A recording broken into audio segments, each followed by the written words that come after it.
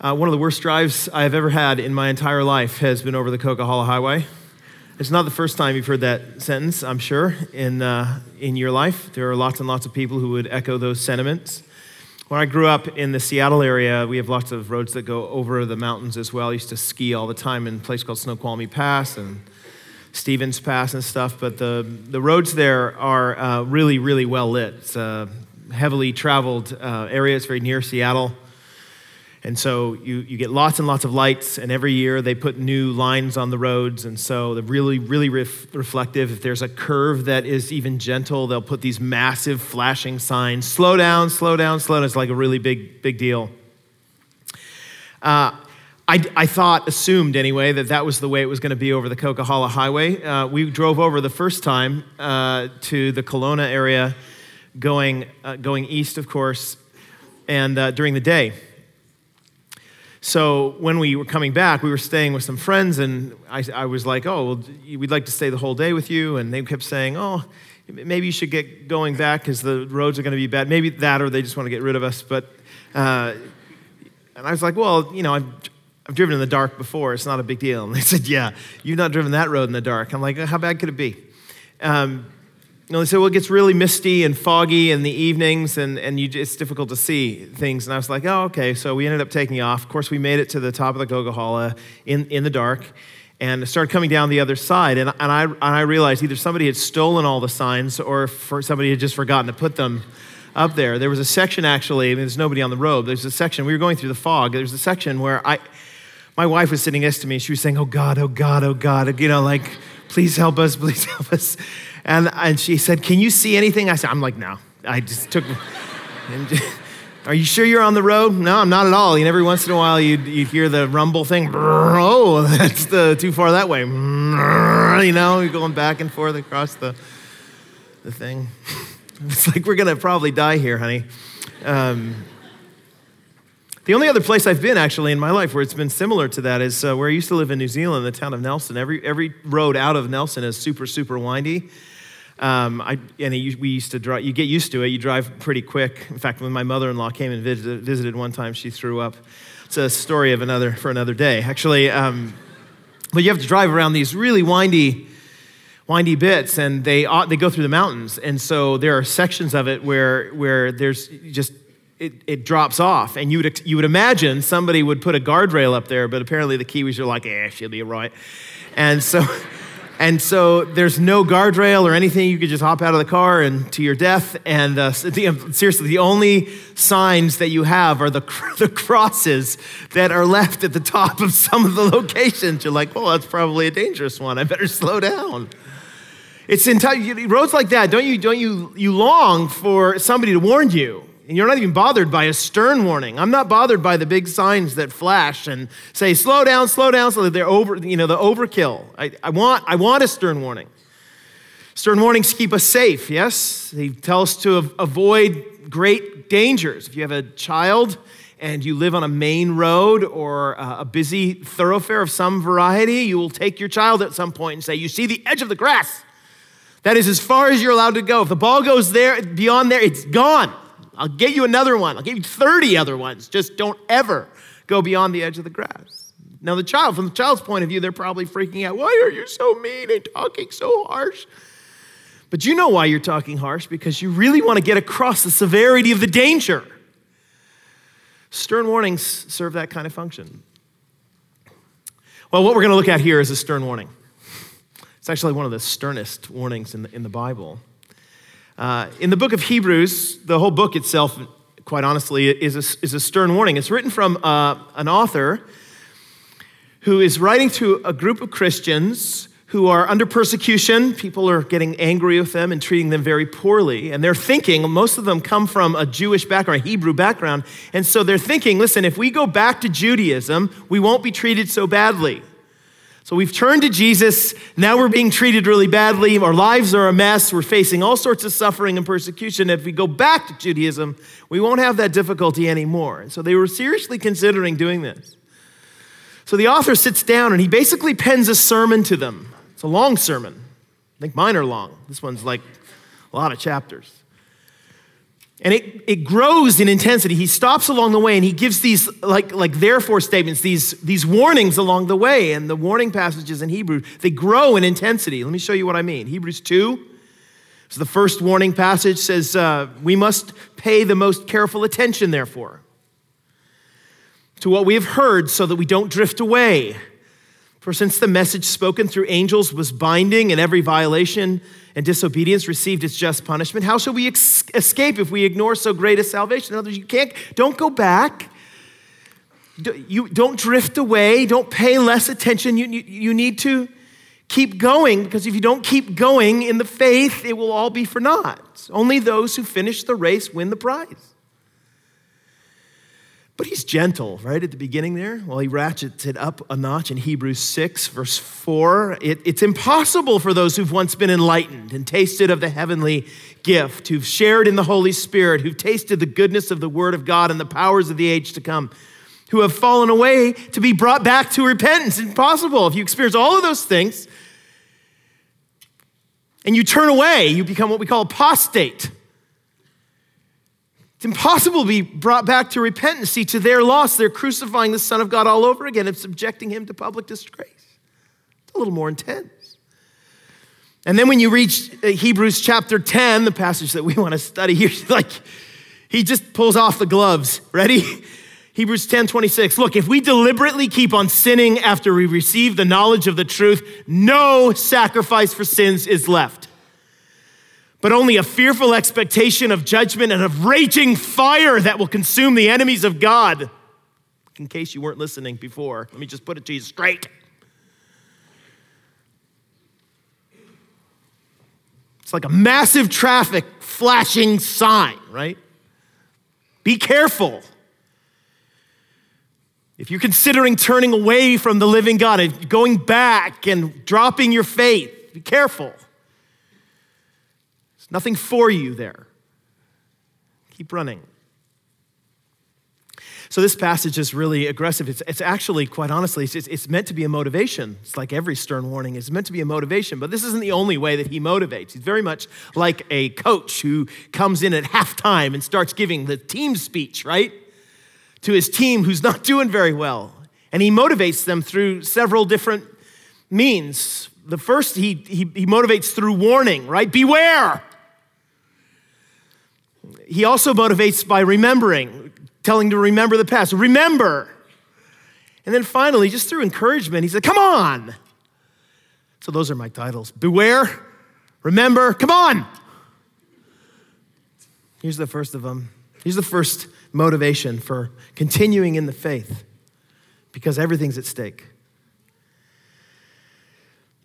Beware, verse 26, look, if we deliberately keep on sinning, this is what I just read, if we deliberately keep on sinning after we receive the knowledge of the truth, no sacrifice for sins is left, but only a fearful expectation of judgment and of raging fire that will consume the enemies of God. Now listen, if you, by deliberately sinning, prove yourself to be, even though you profess faith in Jesus, by deliberately keeping on sinning, you show yourself to be actually an enemy of God, which is what he's saying here, who deserves the raging fire of judgment. You and I better be very careful to stop and say, okay, what does it mean to deliberately keep sinning? I say that because most of the people, if you're a Christian in the room, you're thinking, I have deliberately kept on sinning. Every Christian I know, if you look deep in their lives, they're like, I don't want to sin. I just find myself sinning. There are lots of places where even in the moment, I'm kind of like, nah, I'm going to choose sin. But then afterwards, I'm like, oh, no, it's terrible. And you repent, and then you sin, and then you repent, and you sin. Like my whole life is this back and forth. If that's the case, you're a true Christian. I'm just going to tell you that right now. That's not what he's talking about. Like if that's the mark of your life, I'm going to tell you that's a true sign that you're in the fight, baby. Welcome to the club. He's not talking about that. What he is talking about is persistent, unrepentant, willful, and deliberate rebellion against God. Saying, listen, I know, I call myself a Christian, but I know that this thing is wrong, and I'm going to do it anyway because I know better than God. It's called sinning with a high hand in the Old Testament. Now that's language that comes from a passage, the language that scholars use that comes from a passage in the book of Numbers. Let me show it to you, Numbers 15, verse 28. So in the Old Testament, when you would come and you'd worship God at the temple, there were some people who could bring sacrifices and their sins would be forgiven. Some sins were forgivable, others were not. The ones that were not were the ones done with a high hand. Notice verse 28 of Numbers 15, the priest is to make atonement before the Lord for the one who erred by sinning unintentionally. And when atonement has been made, that person will be forgiven, right? It's not, they don't want to be sinning. They are sinning. Even in the moment, they might be sinning deliberately, but not, they're repentant about it afterwards. They're bringing a sacrifice. But, verse 30, anyone who sins defiantly, see, that's different, whether native born or foreigner, blasphemes the Lord and must be cut off from the people of Israel because they've despised the Lord's word and broken his commands. They must be surely cut off. Their guilt remains on them.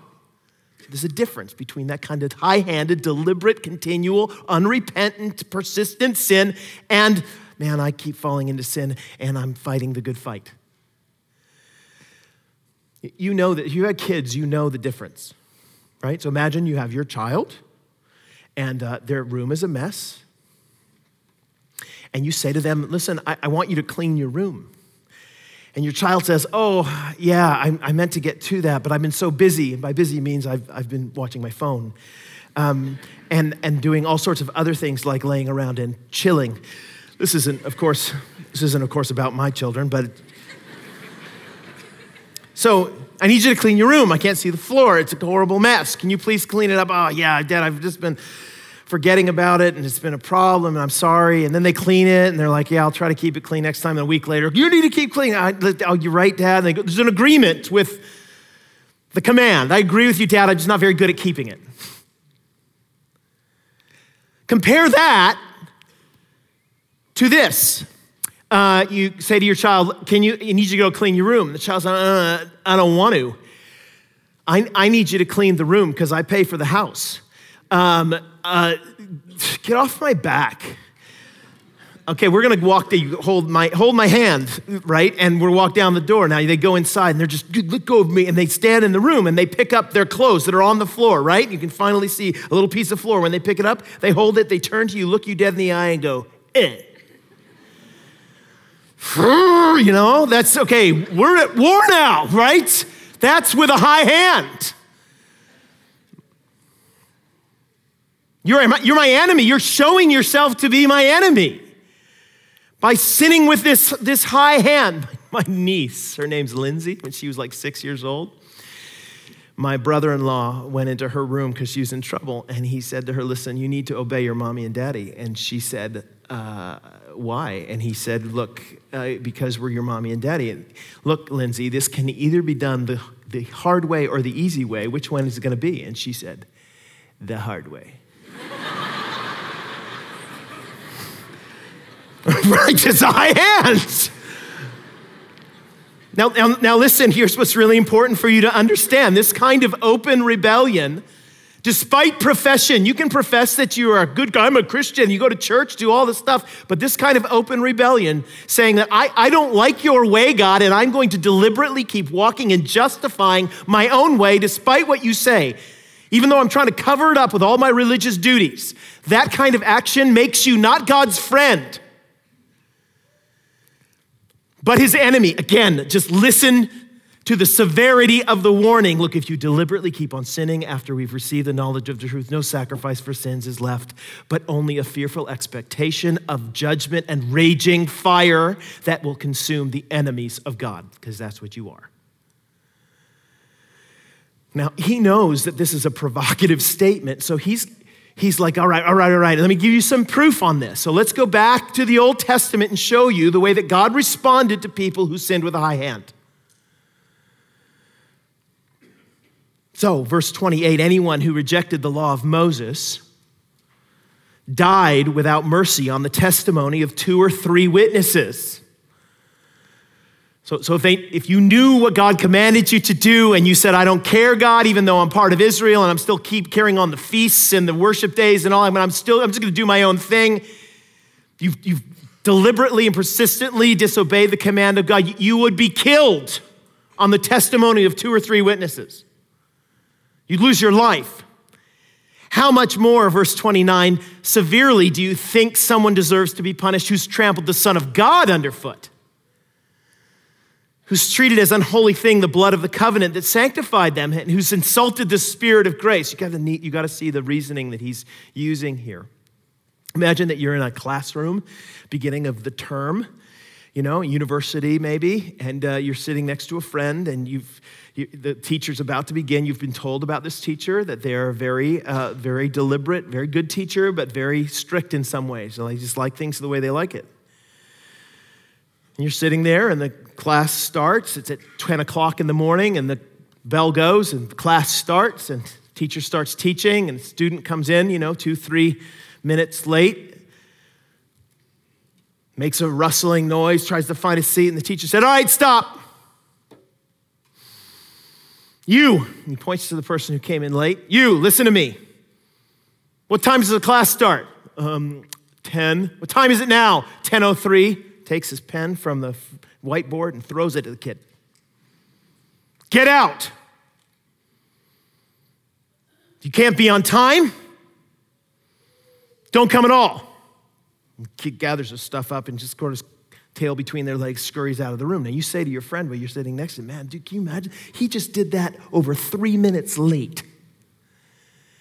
What do you think he'd do over 20? That's his reasoning. He's saying, look, if the writer of Hebrews is saying, look, if you go to the Old Testament and you see that God judges people with this deliberate, high-handed sin, he judges them by killing them.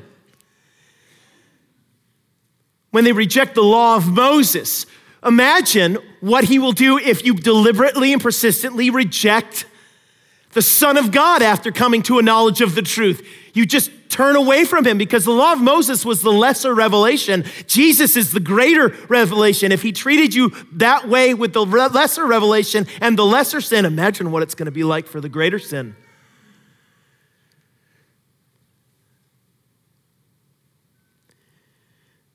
Verse 30, we know him who said, it's mine to avenge, I will repay. And again, the Lord will judge his people. See, it's a dreadful thing to fall into the hands of the living God. Written to professing Christians, church people. It is a dreadful thing to fall in the hand of the living God. Now listen, I got to tell you, like when I read that, I'm like, I don't like that picture of God. Boy, I prefer the grandfather God. Do you know what I mean? Like most people in the Christian church these days, we tend to like the grandfather God. I'm using that language because C.S. Lewis in his book, The Problem of Pain, used that language of grandfather God. Here's what he said. He said, we want, in fact, not so much a father in heaven as a grandfather in heaven, a senile benevolence who, as they say, like to see the young people enjoying themselves, and whose plan for the universe was simply that it might be truly said at the end of each day, a good time was had by all. You know what I mean? The rocking chair, lemonade. Oh, it doesn't matter if your baseball went through my front window. You're a good kid, tussle of the hair. See you later. Honestly, the way I hear God described in some circles, he's like that. He's a really, really nice guy. He loves to forgive people and be really kindly and nice in all these ways. See, whenever I think about this, I think about this experience I had with my wife's grandfather, whose first wife had died. And he had remarried to a woman who came into his house, didn't share a room with him, but took all of his money and gave it to her kids for all sorts of things, their cars, their band, the buying of a shop that they wanted. I mean, he went poor. She ended up leaving him, and when she left him, she ripped all the TVs out of the wall in the dark of night. He struggled. His name was Joe. He struggled with a little bit of dementia. I remember standing there at the door of the shop that these folks owned, and the grandchildren who had received all the money that the wife was stealing from him would walk over to him and say, "Hey, Grandpa Joe." And they'd pat him on the head. He was a bald man. He's about 5'6". He'd pat him on the head. He'd smile. They'd look at him, then look at us and shake their heads knowingly. What a fool. Listen, if you believe that you can pull one over on God with all your religious duties and yet deliberately disobey his command and persisted in it and justify it, if you believe that, you need to know that God is not mocked. He's not your grandpa. What you reap, you will sow. It is a dreadful thing to fall into the hands of the living God. So that's meant as encouragement. Right? Beware, son. Don't go beyond the street. Beware. This is the God with whom you have much to do. You say, "I don't like that encouragement. That doesn't help me at all." All right, try this one. He changes tacks, right? Changes tack, and here we go. Remember, so beware, and then he moves to remember, verse 32. Remember those earlier days. After you received the light, when you endured in a great conflict full of suffering. Remember back in those, when you first started the faith, remember how it went? Remember how God acted towards you and you acted toward God? Sometimes you were publicly exposed to insult and persecution. At other times you stood side by side with those who were so treated.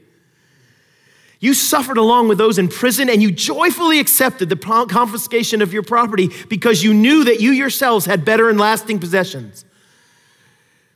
So don't throw away your confidence. It will be richly rewarded. Have you ever been at a halftime speech of a coach?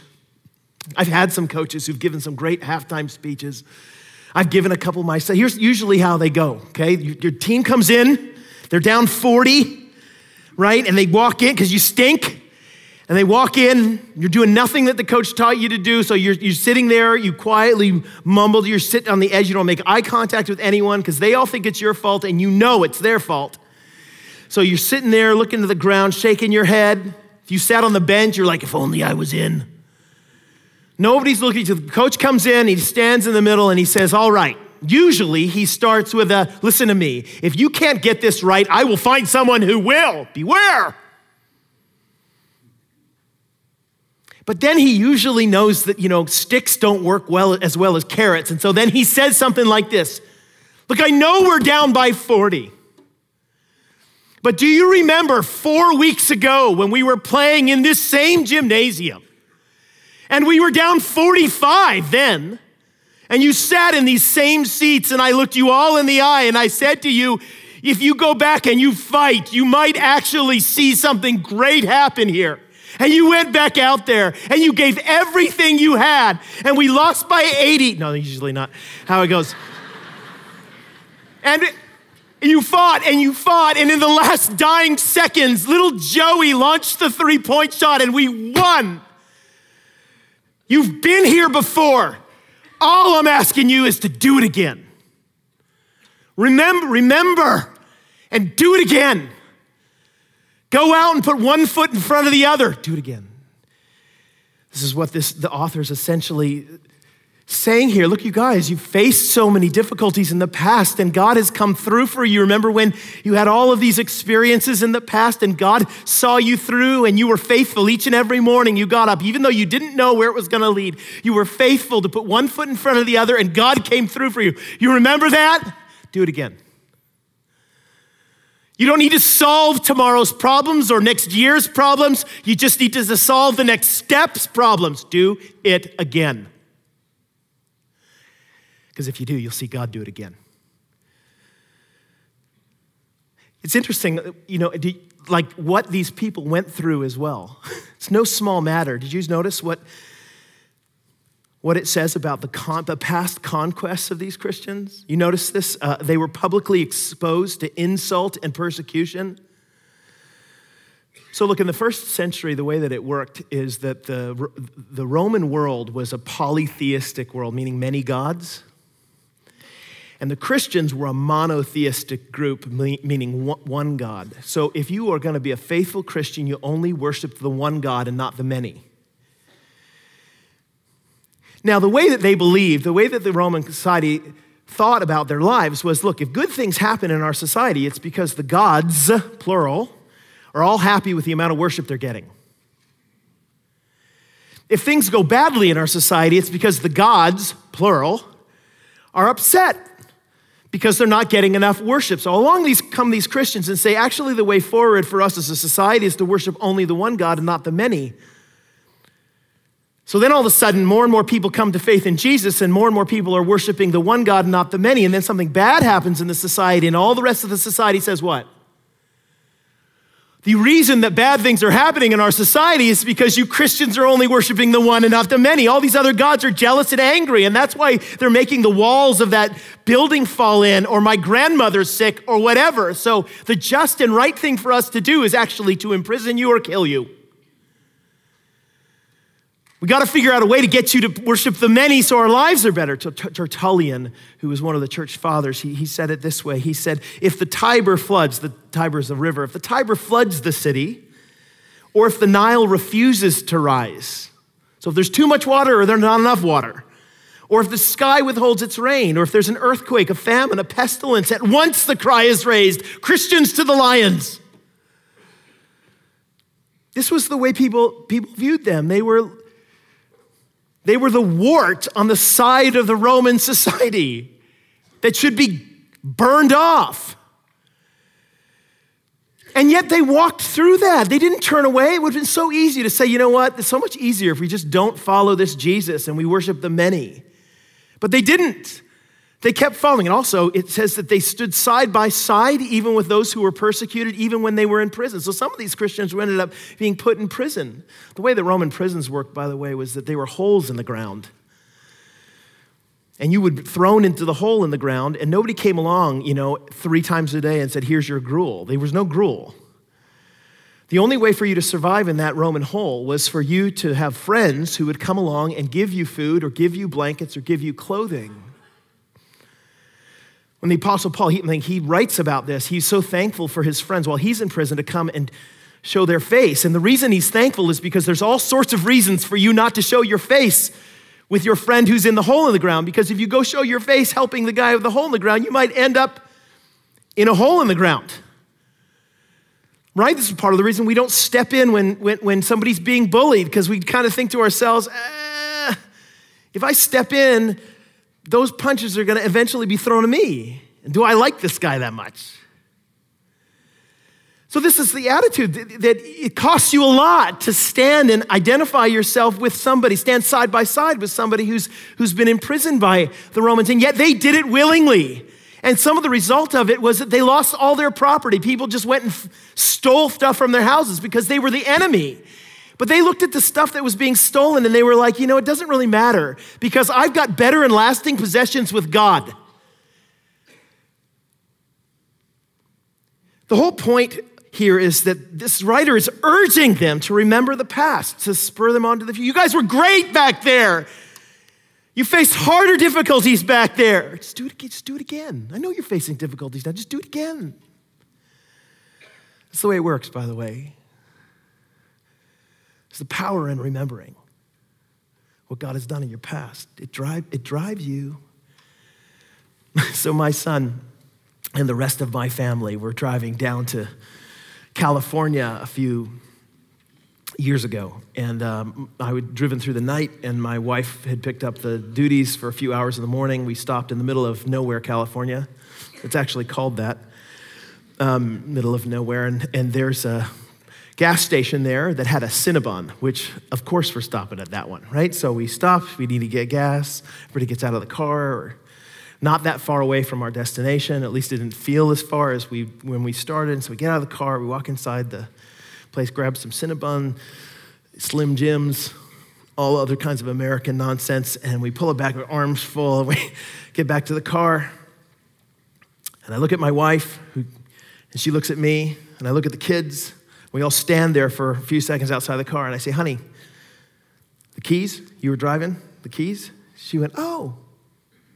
Oh, yeah. And then she pulled out her purse. Gentlemen, you know this purse. It's the Mary Poppins purse. It's the one that, she's in there pulling out lampstands and, oh, there's the cat. You got all... They're not in here. Suddenly I hear my younger son on the other side of the car. He said, Dad, he's got his hands to the window. Dad, you're not going to want to see this. So I walked over and I looked in, and there they were sitting on the front seat, almost deliberately taunting me, right? They were right on the seat. And so I went for a walk, right? So went back in, sat down at the Cinnabon, and I had a conversation with the Lord our God. And I said to the Lord our God, listen, this is ridiculous. You cannot, it's bad enough that I got to travel in the stinky car, and now I'm all the way down here, and we're dealing with all of this, and now the keys are locked in the middle of the car. I don't even know where we are. Like, we might be in Mexico for all I know. I was asleep for a while. But here we are in the middle. I don't know what's going on, and this is ridiculous. And how can you be doing this to me, God? Been there before? My son comes in, one who found the keys. He said, Dad, there's a man who's trying to get in our car. I was like, oh my goodness. I walked back outside, and some guy who was in a truck, he had come by, and he had found this big long wire in his car, and he was shoving it into my through the window of my car, through the gap or whatever. And, is this okay? Like, if I do this? I'm like, yeah, you know what? I don't care. We're going to break the window soon. So he's reaching in there, and he can't get it to work, and he's bending it and stuff until my 16-year-old's like, give me that. I can do this. And so he ends up bending this thing in just such a way. We're there for like an hour, and I'm every time my hand's on the hood going, oh, God, help me not kill this woman. Anyway, no.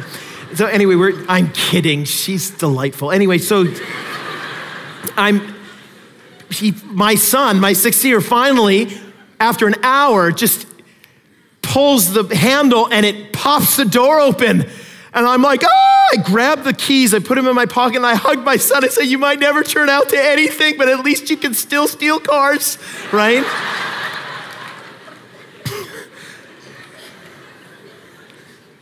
He said to me, he pulls this, what do you want to do with this, with the wire? I said, give it to me. And I put it in the back and put a towel over it and pet it. And I brought it, we were all the way to California, all the way back. It sits actually to this very day at a special spot in my home. This particular thing. You know why? It's because I don't care where I am in the house. Sometimes I walk by it and I look at it. It's just leaning there. And I look at it and I think, oh yeah, that's right. That's right. You might think, what are you doing putting the stupid wire in your house? Come on, man, you need to have stuff like this in your house to remind you of what God has done, because you're facing things today that are worse than then. And what you need is a God who is reminding you through those artifacts that I've been here before, you've been here before, and we made it through it. Let's do it again. Now, I know you're facing all sorts of difficulties and challenges and things in front of you. God's not asking you to solve all the world's problems right now. He's just saying, get up tomorrow, put one foot in front of the other, and we'll do it again. There's an old story about a pastor who said that, he was being interviewed and they were asking, so how is it that you've been able to be in this church for so many years faithfully and continue serving? It's been like 35, 40 years. And so many people shoot at you, verbally and other ways.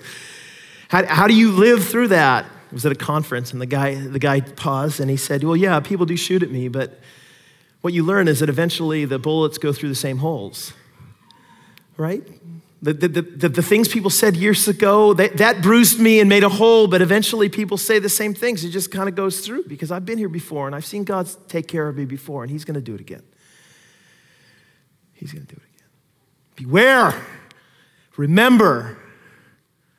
Come on. Here's the last one. It's not very long. Verse 36. So you need to persevere so that when you've done the will of God, you will receive what is promised. See, that's the way it works. You don't get the prize of salvation for giving up halfway through. You get it when you finish the race. For in just a little while, he who is coming will come back and not delay. So Jesus is returning. The dawn is coming. And my righteous one will live by faith, and I take no pleasure in the one who shrinks back. So in the meantime, don't shrink back. Have faith. We do not belong, verse 39, we do not belong to those who shrink back and are destroyed. We belong to those who have faith and are saved. Yeah, isn't that great? That's like the final salvo from the coach in the locker room, right? Beware, I'm going to get rid of you in this team. Or remember, we made it back. And then finally, young men, young women, there stands before you two options, two pathways diverging into the woods.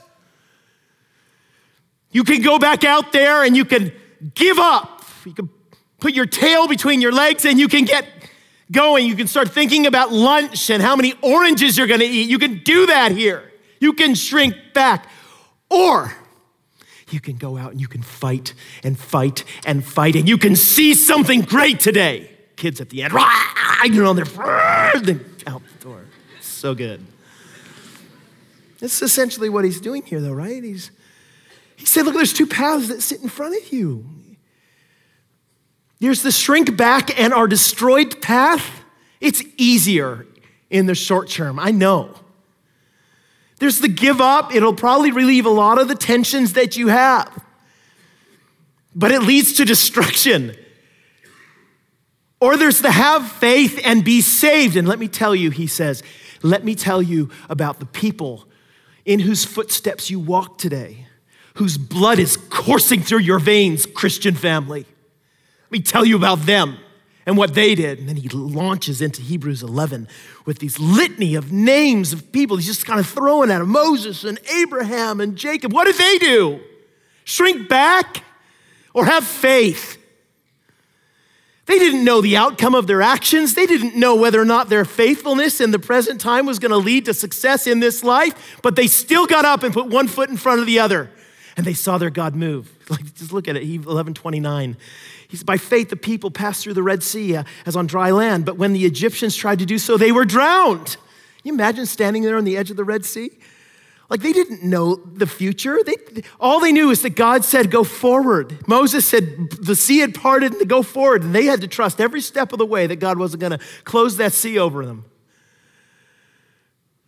So they did. They put one foot in front of the other. Verse 30, by faith, the walls of Jericho fell after the army had marched around them for 7 days. What a stupid idea. I want you to march around that 7 times and the walls are going to fall down. I'm like, really? This is our battle plan. But they did. They got up each morning and they followed the word of the Lord, even though it didn't make sense in the present moment, but they did, and they saw the victory of their God. By faith, the prostitute Rahab, because she welcomed the spies, wasn't killed with those who were disobedient. What more shall I say? He says, look, I don't have time to tell you about Gideon and Barak and Samson and Jephthah, about David and Samuel and the prophets who through faith conquered kingdoms and administered justice and gained what was promised, who shut the mouths of lions. They quenched the fury of the flames and escaped the edge of the sword, whose weakness was turned to strength, and who became powerful in battle and routed foreign armies. Women received back their dead, raised to life again. See, and all of that happened in their lifetime.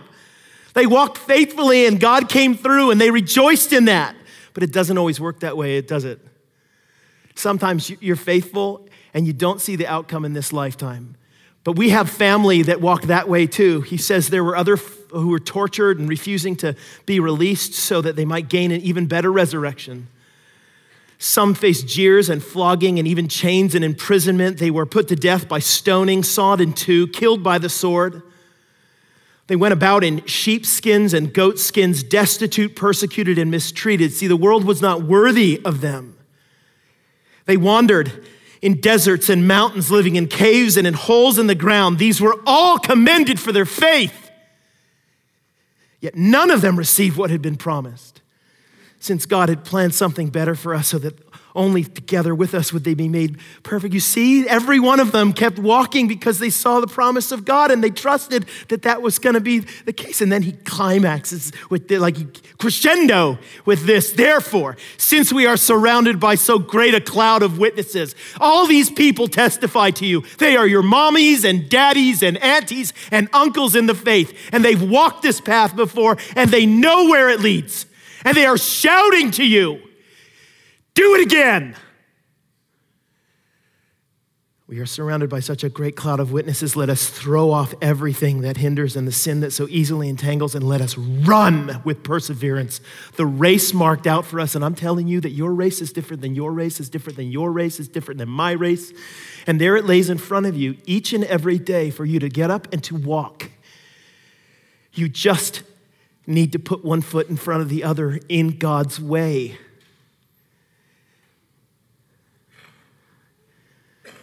We fix our eyes on Jesus, the pioneer and perfecter of faith. For the joy set before him, he endured the cross, scorning its shame. He sat in that garden and he said to God, I don't want to do this, but not my will, but yours be done. And he once went to the cross. And so he sat down at the right hand of the throne of God. So consider him who endured such opposition from sinners, so that you will not grow weary and lose heart. And I gotta be honest, we get weary and lose heart a lot these days. But there's nothing for you back there. And yes, it's hard in the moment. And it looks like the darkness has taken over and the night is so long, and yet dawn is on its way. And between now and then, do it again.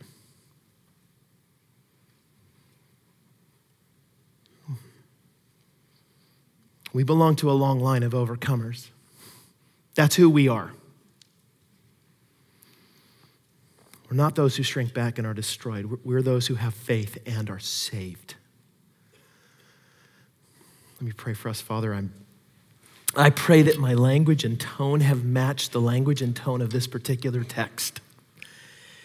And that your Spirit would take these feeble words from a feeble man and you would just infuse us with desire and energy and firm conviction that we will walk with Jesus until our dying breath.